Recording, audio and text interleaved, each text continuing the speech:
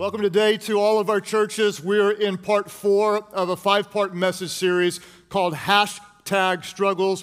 We're talking about how do we follow Jesus in this selfie-centered world. Next week, we're going to wrap up this message series talking about how do we rediscover rest and solitude. The studies are absolutely stunning when we see just how addicted we are to technology, and I believe next week's message will be very, very powerful for a lot of you as the study has been for me. Today, I want to talk about resurrecting compassion. How does social media and technology propel a spirit of compassion, and how might it hinder compassion? The ways that social media can really help us make a difference in this world, there are so many different ways when you think about it. We can now raise awareness for different ministries, organizations, all sorts of different things. We can raise money. There can be things that nobody was talking about before that everybody's talking about now. Overnight, something can become very, very popular and known, and then also overnight, people can also stop talking about it. Just some examples, many of you will remember. Overnight, Coney became kind of like an obsession of many people. It was all that anybody would talk about. Then, I guess the producer fell on some personal challenges, and then that whole thing just went away. 200 Nigerian schoolgirls are missing, and it captures the heart of the world. Everybody's talking about it on social media and other places. Well, as of today, tragically, those girls are still missing, and I don't know anybody's still talking about it. It's hot and then it's not.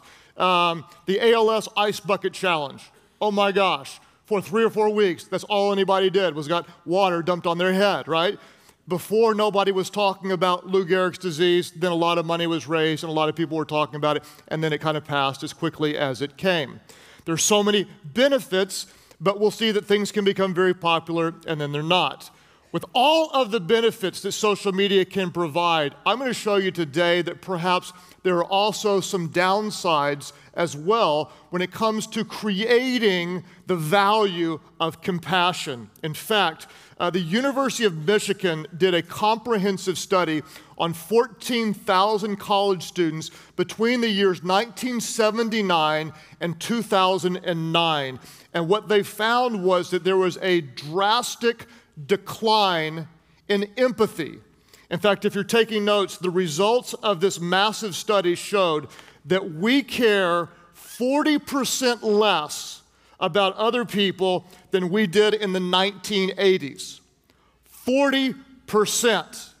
Now, what's really tragic is I'm looking into the faces of a lot of people, and it looks like you don't even care that I just said that. I mean, here we have a 40% drop in what we care, the way we care about other people. And I go, hope this goes fast. I'm kind of hungry today, and that's just kind of where a lot of people sit. Well, I was interested, how did they determine that number? So I did a little research in the research, and just because you might be interested, they had questions like you'd say, rank 1 to 5. 1 is the least, 5 is the highest, and you'd rank where you fall. One statement was, I sometimes try to understand my friends better at looking at things from their perspective. There was a drastic drop in people who did that. I often have tender, concerned feelings about people less fortunate than me. Significant drop. Fewer people call themselves soft-hearted than they did years ago, and others' misfortunes just don't bother us as much as they used to. 40% drop and how much we care about people, according to this study, since the 1980s.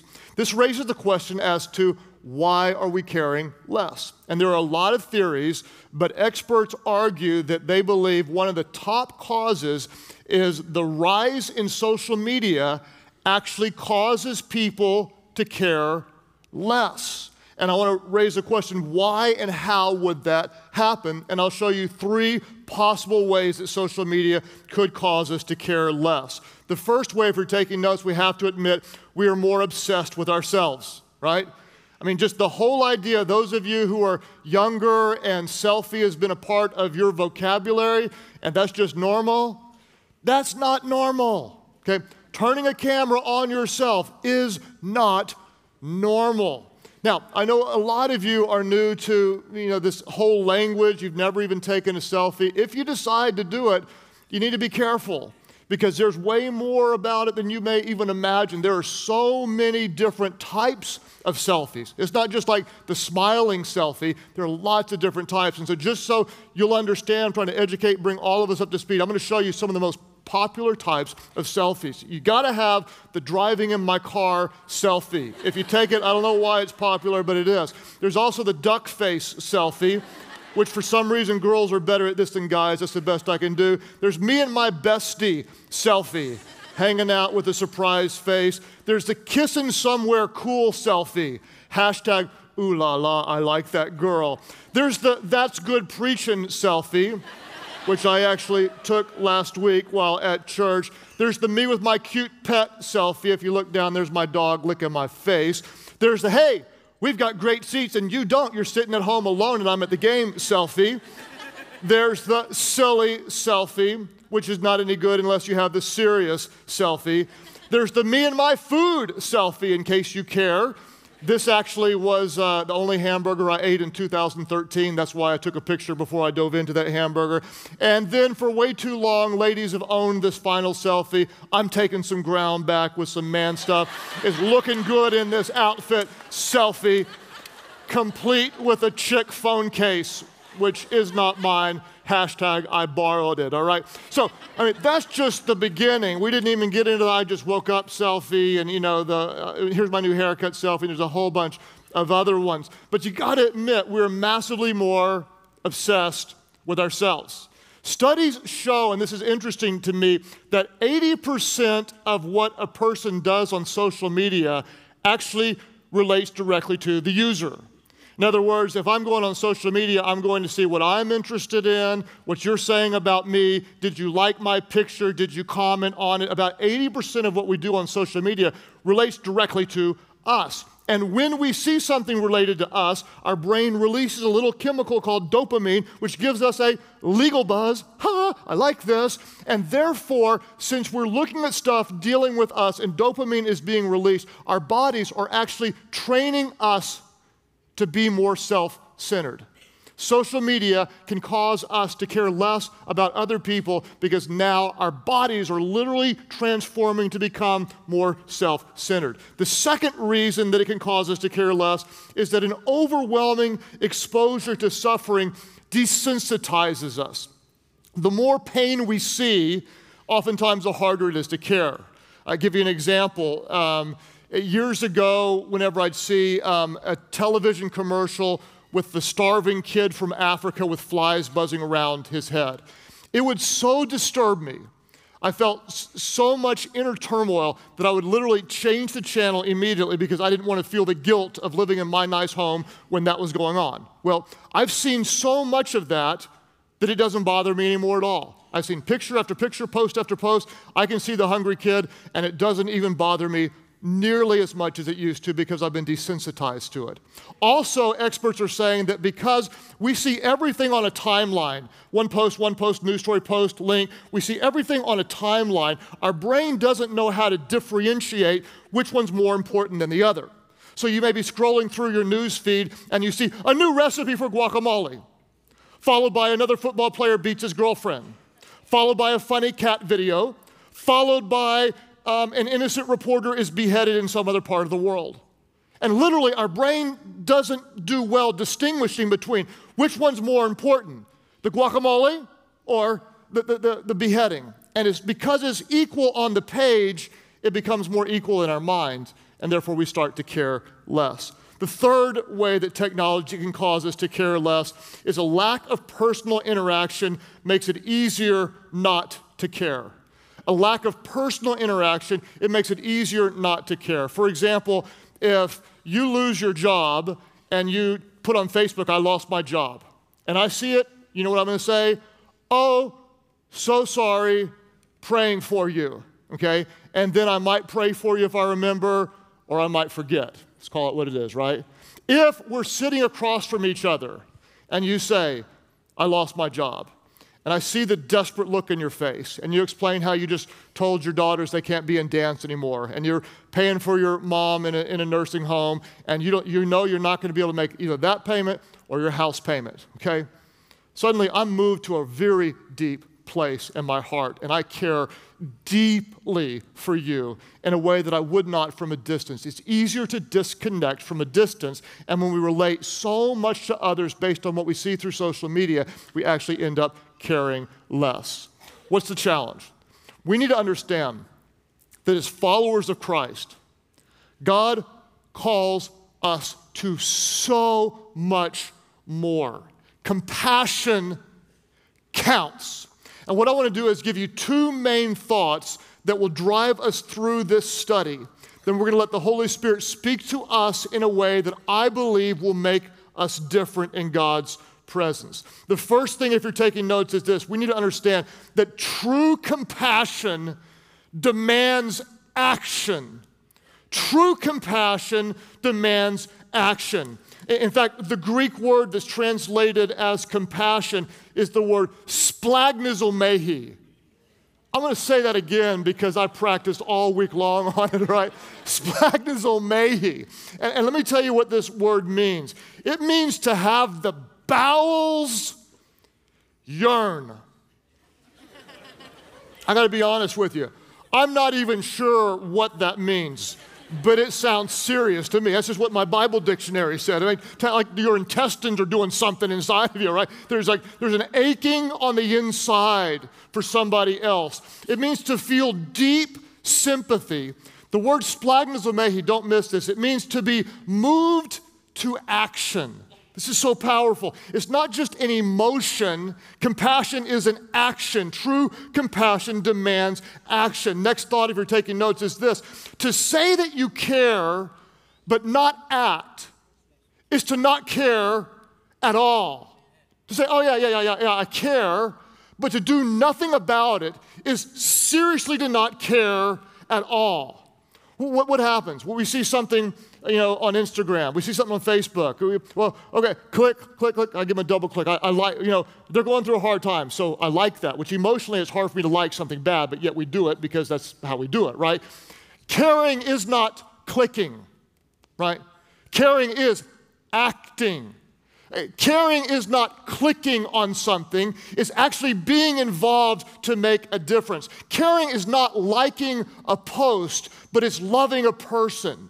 It's being moved from the depths of your soul to get outside of yourself to get involved in the life of someone else. In fact, it's amazing to me when you look at the life of Jesus, and every time you see the word compassion in the Gospels as related to Jesus, it's always represented by a corresponding action.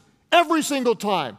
Anytime in the Gospels when you see Jesus was moved with compassion, every time you see an action because he felt something, therefore he did something.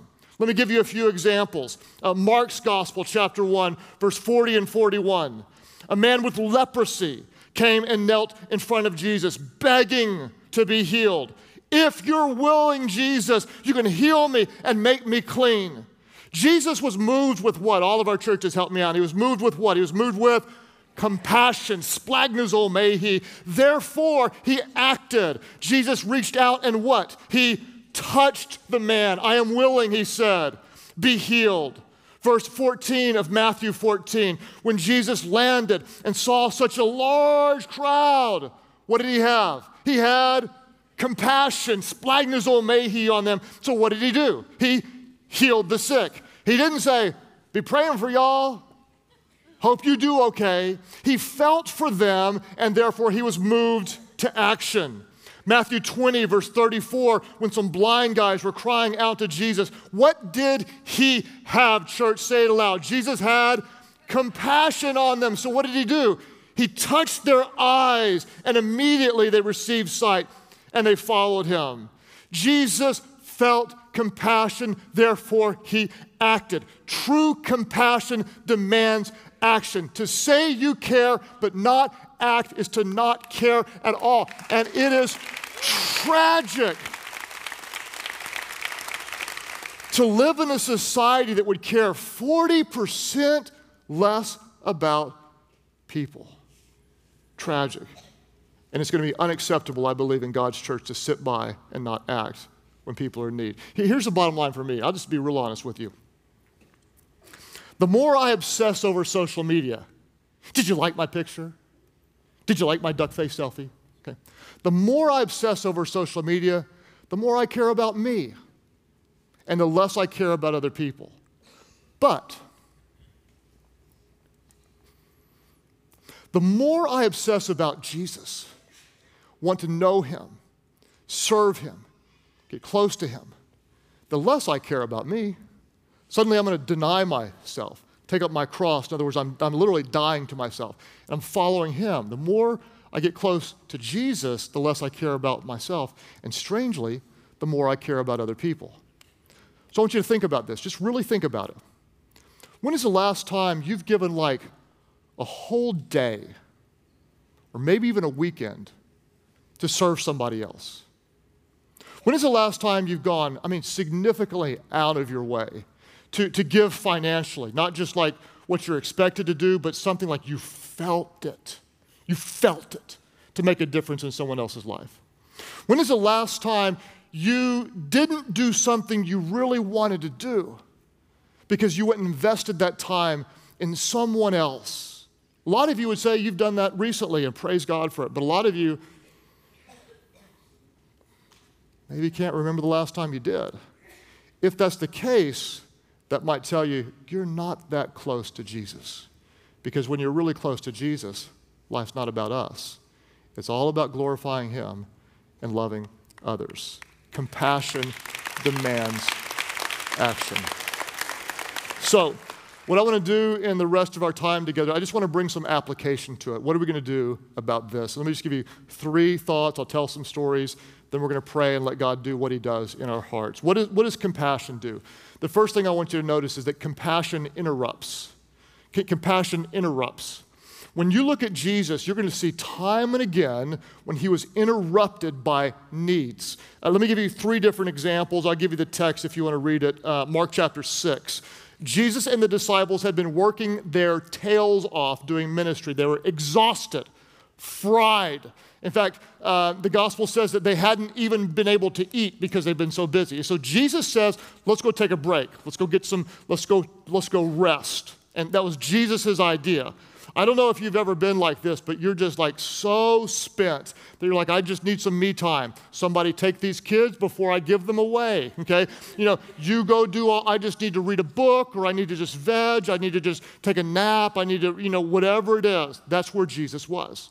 Then suddenly this big crowd comes up, and Scripture says he was moved with compassion, and when he wanted more than, they hadn't even eaten, and he wanted to rest, he got up and he taught them. Because that's what you do when you're moved with compassion. You do something, you act. Jesus was interrupted in his me time and said, I'm going to go and serve them. Luke chapter 8, he was on his way to heal a dying girl. That's pretty important. And another woman comes up. I'm sick, I've had this thing for 12 years. On his way to do what God wanted him to do, he stopped to see God wanted him to do something else. And he healed the woman first and then went on to heal the little girl. Perhaps one of the craziest stories in Mark chapter 2, Jesus is teaching to it's record attendance day. The house is so full, it's overflowing. These 4 crazy men are trying to get their paralyzed friend into the house, but they can't because of the crowd. So they get up on the roof. Jesus is teaching, and suddenly they're digging through the roof, and roof droppings are falling on the head of Jesus, okay? What does he do? If I'm teaching and someone tries to get through this roof, I'm calling security to deal with it right now. I've worked hard on this message. Do not interrupt me, right? What does Jesus do? Jesus stops what he's doing, teaching the crowd, listens to this guy, forgives his sin, and then actually heals him. He was interrupted. I'm going to argue all day long that God often works through divine interruptions. And we often miss those because we're too busy doing our own thing. One of the most powerful stories I've ever been a part of, I've told this before, but I want to tell it again. I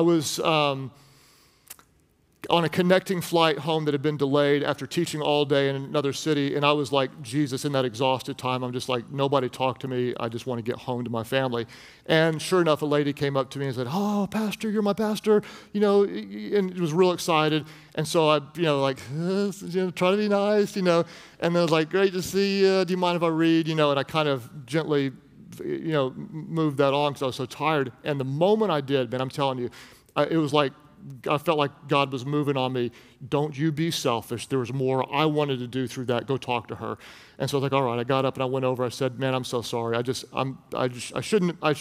felt like you wanted to say more, and I want to talk to you. And then she just burst into tears, and it was highly emotional. She said the night before she was on a business trip. She normally didn't drink alcohol, and she did, and she drank way too much. And then she just blurted it out. She said, I had an affair on my husband last night, and I'm devastated. I was like, okay, now, God, I see why you wanted me to be here. And so I called a counselor that I know and put her on the phone to this lady, and we set up a counseling appointment, and I talked to her probably next 30 minutes and prayed for her and said, okay, you need to confess this to your husband. And so we set up a time, 10 o'clock on Saturday when he gets back from his trip, 10 a.m. She's going to tell him, I'm going to pray for her, and then we'll follow up next week. Well, Saturday morning rolls around. My daughter had a dance thing, an unusual thing in a different part of town, so I took her to it, dropped her off. 10 a.m. comes around, so I pray for this family. And then I'm driving around going, I got 2 hours to kill. What am I going to do? I'm driving around, like God, what should I do? And suddenly I think, I need to go to Walmart. Now, you need to understand, I hate Walmart. I would rather go to a pet store and look at kittens than go to Walmart. And I don't know what, so I just feel like I'm supposed to go to Walmart. And so I drive up, I've got nothing to get. And I walk into Walmart. I'm going, what am I doing in Walmart? And this guy looks up at me and he goes, oh my gosh, you're my pastor. I go, oh, great, you're in the meat section. Nice to meet you, And the next thing he does is he starts crying, puts his whole weight on my body, and he says, Thursday night you were in St. Louis in an airport, Kansas City in an airport, and my wife was there and she confessed to you what she did. I was like, oh, wow. And he said, she just told me and I didn't know what to do, so I came to Walmart.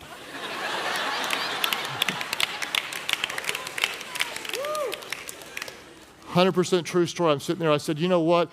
How much do you think God cares about you? That he delayed my flight to be stuck in the city where your wife was, to hear her confession, and then to send me here as your pastor on this day to talk to you. God must want to do something pretty special. I know it's going to be hard, but I believe with all my heart, he's going to heal your marriage. And with a lot of counseling and a lot of tears and a lot of forgiveness, he totally and completely healed the marriage. And I thank God that I was sensitive enough in that one moment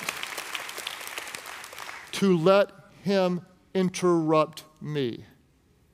And I cannot tell you how many times I must have missed those divine opportunities because in my selfishness, I wanted to do what I wanted to do rather than being open to the interruptions from the Holy Spirit to do something else. I don't know what it'll be for you, but God may move you to pick up the phone and call somebody. Or you're driving along and there's someone with a flat tire and you fantasize about being in the Indy 500 changing tires. Like, okay, this one's mine. And you pull over and you help somebody. Or, someone's got a need and you can meet it. And you're like, I was planning on doing this, but I'm going to meet this. Or you listen to the annoying person in your life group, blah, blah, blah, blah, blah, blah, because every life group has one of those people. It's a principle. You may argue back and say, mine doesn't.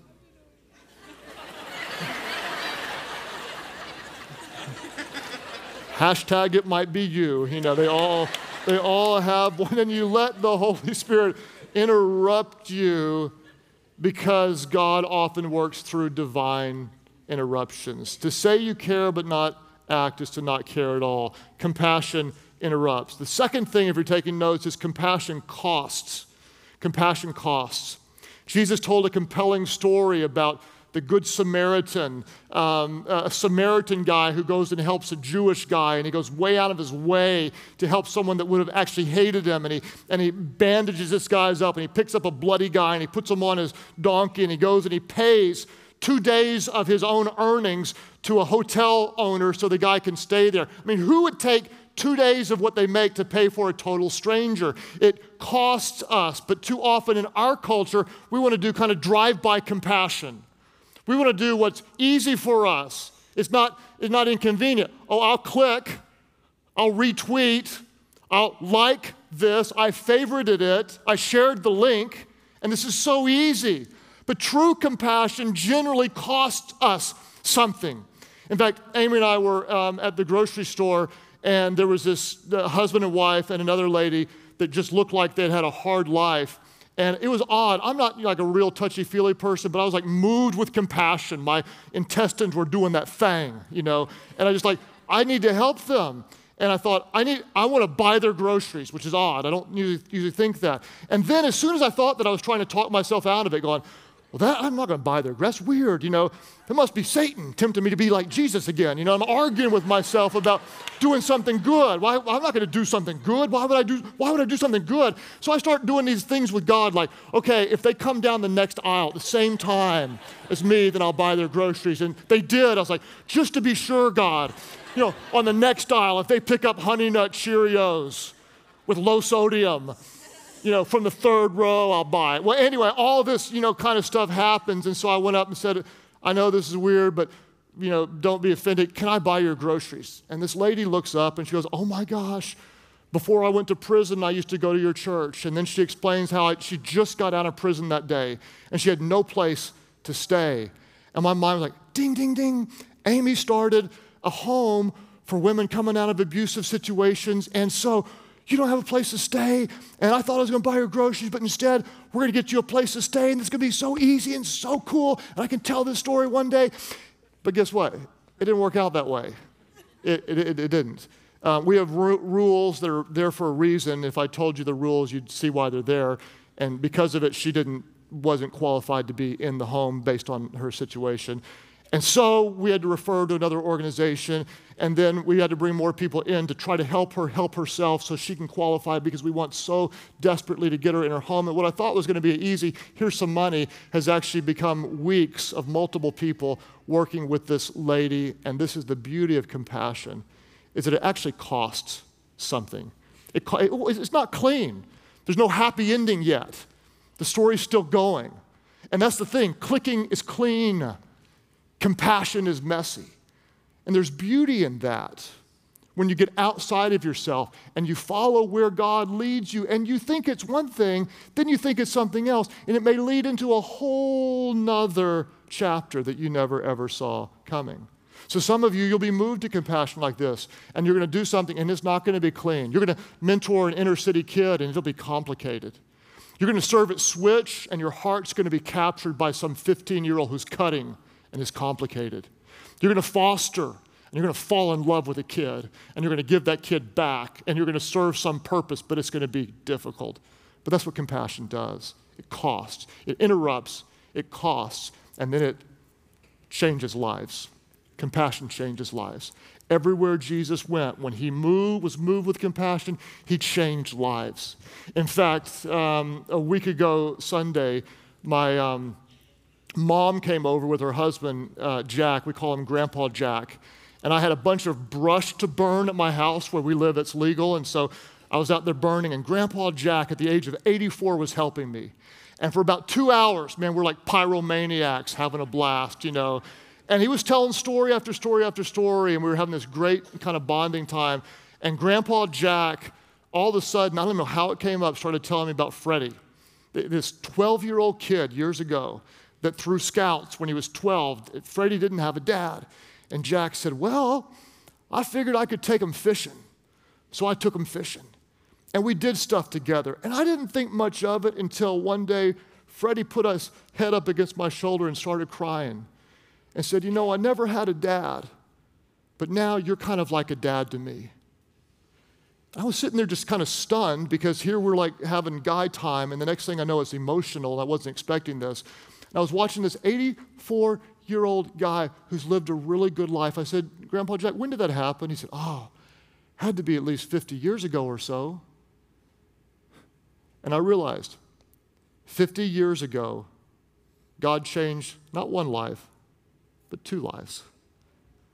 God touched a little 12-year-old boy named Freddie, and God changed the life of a man named Grandpa Jack.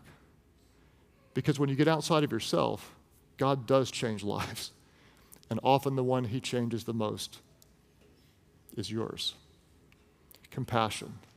To ache from the inside for somebody else. And yet in our society we care even less. That is unacceptable in the church that represents the Lord Jesus Christ. And therefore we will care. And because we care, we will act. Father, I thank you that your Spirit is speaking to people today, and I thank you in advance for all the lives that will be impacted when we are moved with compassion like Jesus into action for your glory and to serve other people. All of our churches today, you may even look around and say, yeah, I totally can see people are more self-centered. As a society, we definitely care less about others. But that won't be me, and that won't be us. Today, I would just ask you, if you want to give the Spirit permission to speak to you and say, yes, make me more compassionate. God, I give you permission. Interrupt me. If it costs me, that's even more beautiful. Because God, I want you to use me to care for others, to show your love, and to change lives. If you're open to what God would do to make you even more compassionate like his son Jesus, all of our churches, would you just lift your hands right now? I hope that's everybody who would say this. Father, I thank you so much that your Holy Spirit is going to say what I'm incapable of saying and do what I could never do. But God, you would stir a divine compassion in the hearts of your church. God, I pray that as Jesus dwells within believers, that we would have his heart for others. Splagnazel mehi. God, I thank you that people at Church Online today would be moved to do something even before the sun goes down where they live. God, I thank you in advance that there are people in buildings all across our country and even beyond in church that will not get out of the building they're in without reaching out to somebody, to meet a need, to pray for someone, to show compassion. God, I thank you that ministries will be born and people will serve and partner with those that we believe in to serve our communities, and that our communities, God, would be different because your church cares. God, create in us a hunger to know you more. And when we do, God, we thank you that we will die to ourselves and serve you by serving others. Make us compassionate, oh God. As you keep praying today at all of our different churches, as we're talking about God and such, some of you right now, you're going to recognize that you may believe in God, you may not. You're certainly not walking with God. He's not leading you every single day, but there may be something right now that's drawing you toward him. Let me tell you about God. He is just and he is righteous, but that's not what draws people. His kindness is what leads people to repentance. His compassions, they never, ever fail. And right now, some of you, you're sensing that God is real, that he loves you. What I want you to understand is he loves you, not just because that's something he does, but that's because that's who he is. Love is not just what he does. God is love. Love is who he is. And there's nothing you can do to make him love you more, and nothing you can do to cause him to love you less, because he is love. And because he is love, he became one of us in the person of Jesus, who was without sin, gave his life on the cross, rose again, so that anyone who turns to him and calls on his name would be saved, forgiven, and transformed. And that's why many of you are here today, and you know it. You can sense it. His kindness is drawing you to repentance, and today is your day to call on him and say, yes, I turn my life over to you. Yes, I turn from my sins. Yes, I surrender to Jesus. By faith, I give my life to him. At all of our churches, those of you who say, yes, that's me. He's drawing me to him, and today I surrender to him. Right now, lift your hands high and say, yes, that's my prayer. All around the church, right over here, saying yes. Lift your hands and say, I surrender. Right back over here to the Lordship of Jesus Christ. 1, 2, 3 of you guys right over here as well. God bless you guys. Right here in this section, say, yes, I surrender. I trust Christ. Others of you today, I need his grace. I sense his love. I give my life to him. Lift your hands and say, yes, I surrender to Christ. Right over here, ma'am. God bless you as well. Praise God for you. Pray today with those around you. Pray, Heavenly Father, today I surrender my life to you. I believe Jesus died for me and he rose again so I could live for you. Fill me with your Spirit that I could know you. Forgive me of my sins that I could serve you. Thank you for your grace, for your love, for new life. Today I give you my life. In Jesus' name I pray. Would you all worship really, really big right now?